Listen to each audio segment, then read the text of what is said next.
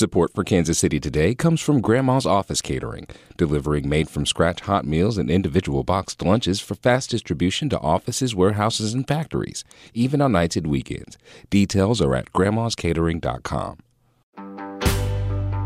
This is Kansas City Today. I'm Nomi Nujiadeen. Today is Wednesday, November 8th. Coming up, for years, wind energy was the main renewable energy source in Kansas. Now, solar power is growing rapidly, with hundreds of megawatts expected to come online in coming years. Our wind is so good that for a long time, solar just wasn't really competitive. Wind was always coming in at a much more competitive rate, but technology has improved that, so solar is more affordable in Kansas. We'll hear more about the rise of solar.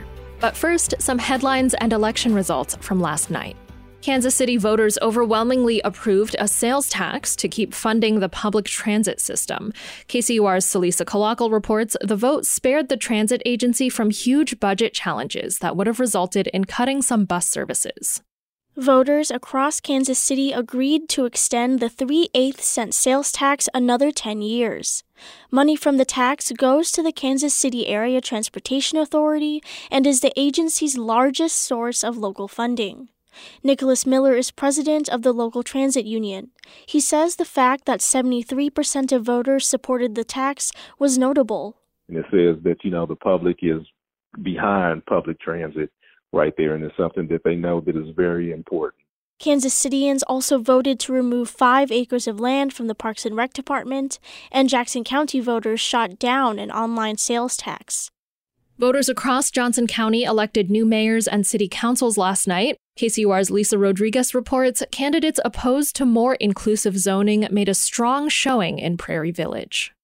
Candidates supported by PV United, which opposes zoning changes that would allow for more affordable and multifamily housing options, won 4 of their 6 races last night. Terry O'Toole, Lori Sharp, Tyler Aniel, and Nicholas Riddell were elected to the Prairie Village City Council.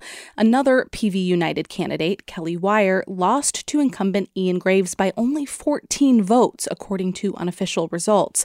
A write-in candidate, also supported by PV United, lost to incumbent Inga Selders.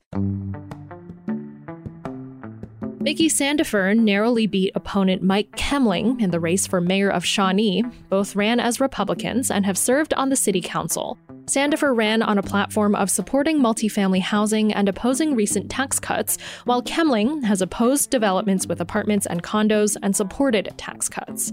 Shawnee city government is in a state of turmoil after a sexually explicit video of city manager Doug Gerber circulated around City Hall. The city appointed Doug Whitaker as interim city manager on Monday. Some of the largest school districts in Johnson County held school board races last night, where conservative challengers were mostly left defeated. KCUR's Jody Fortino brings us the results. Issues of diversity initiatives, book bans, and how to teach about race have made for contentious contest for the Shawnee Mission and Blue Valley school boards. Conservative candidates in both districts argue that an increased focus on diversity is to blame for declines in student achievement. But opponents contended their schools are on the right path and teach some of the highest achieving students in the state. All 8 open seats in the districts were won by incumbents, moderates, or progressives. And former state representative Aaron Coleman of Kansas City, Kansas, has lost his bid for school board in United School District 202. Coleman, a Democrat elected to the Kansas House of Representatives in 2020, had been accused of leaking revenge porn and abusing his ex-girlfriend. He was charged with a DUI in 2021, but the charge was later dropped. Coleman lost his bid for re-election to the House in 2022. In non-election news, Missouri Attorney General Andrew Bailey has sued the Federal Food and Drug Administration over its approval and regulation of the abortion pill mifepristone. The suit, filed in federal court in Texas, seeks to overturn recent actions by the FDA that made the drug more accessible. It challenges a change to the pill's original safety precautions, the agency's approval of generic mifepristone, and a provision that lets the drug be sent through the mail. Kansas and Idaho are also plaintiffs in the suit.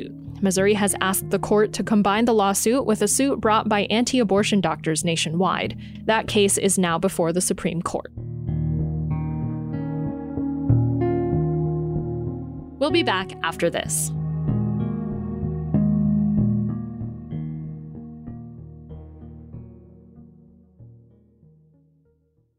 Kansas City Today podcast is supported by City Year. City Year places AmeriCorps mentors in public schools to support students academically and socially so they can reach their full potential. Learn more at cityyear.org/Kansas City. Over the past decade, renewable power on the Kansas prairie typically meant one thing: wind turbines. But there's a new energy source in town. Solar energy is booming, with companies flocking to the state in the hopes of developing utility-scale solar farms. Celia Hack brings us this story. The city of Pratt, about an hour west of Wichita, is home to just around 6,000 people. But the small town is rife with new developments. Driving around town, Vice Mayor Doug Meyer and Jamie Huber, Pratt's Director of Electric Utilities, point them out. We just built a new swimming pool. That's where they're starting to build houses. We're pretty excited, so, right, Doug? Right. One of their proudest projects, though, a 6-megawatt solar farm. Here's Huber driving down a bumpy road on the way to that farm. So we're right here kind of on the edge of town. A lot of people don't see it. I get people in town still ask me where it's at. The city of Pratt operates its own electric utility. That means it generates, buys, and sells its own power instead of relying entirely on the grid. In 2016, Pratt officials decided it wanted a solar farm to replace an expiring contract with a coal plant. Solar was a reliable energy source during high-demand times of day, and its price stayed steady, unlike electricity from the grid. But Meyer wasn't on board at first. I was opposed to it because of the size of the project, and I didn't know how it worked.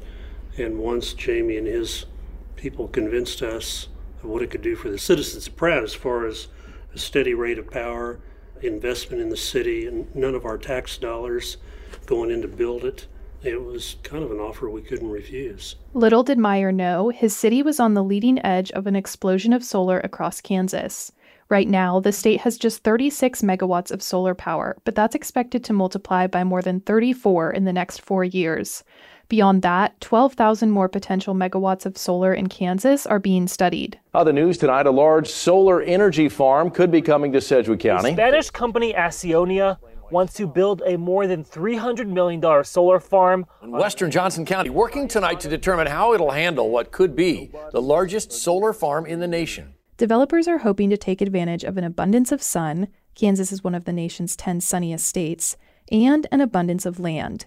Many of the proposed solar developments are far larger than the 40-acre Pratt farm, reaching over 600 acres and sometimes into the thousands. The larger the solar farm, the more electricity it can produce. A lot of the proposed projects also operate differently than in Pratt, where the solar electricity is sold directly to locals. Rondi Tavaiteris-Jack serves as the renewable energy coordinator within Kansas's Department of Commerce.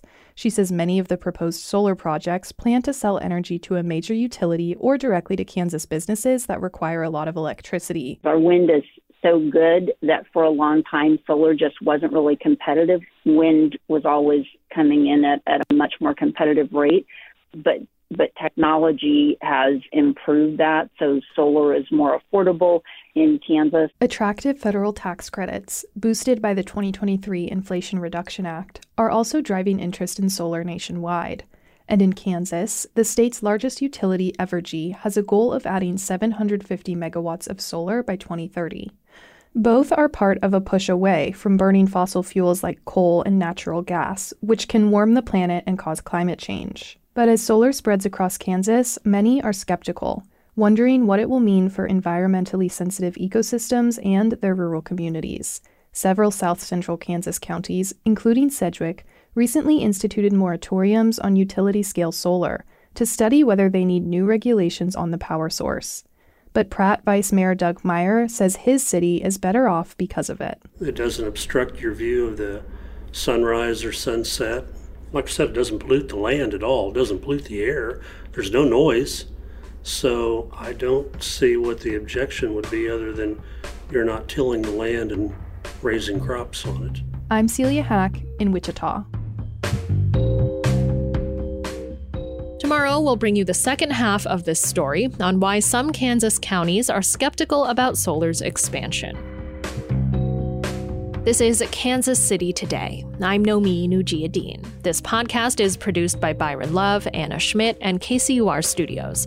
It's edited by Lisa Rodriguez and Gabe Rosenberg. For more on local election results and to read Celia's story about solar power in Kansas, visit kcur.org, where you can find more local news from Kansas City's NPR station. Thanks for listening, and I'll see you tomorrow.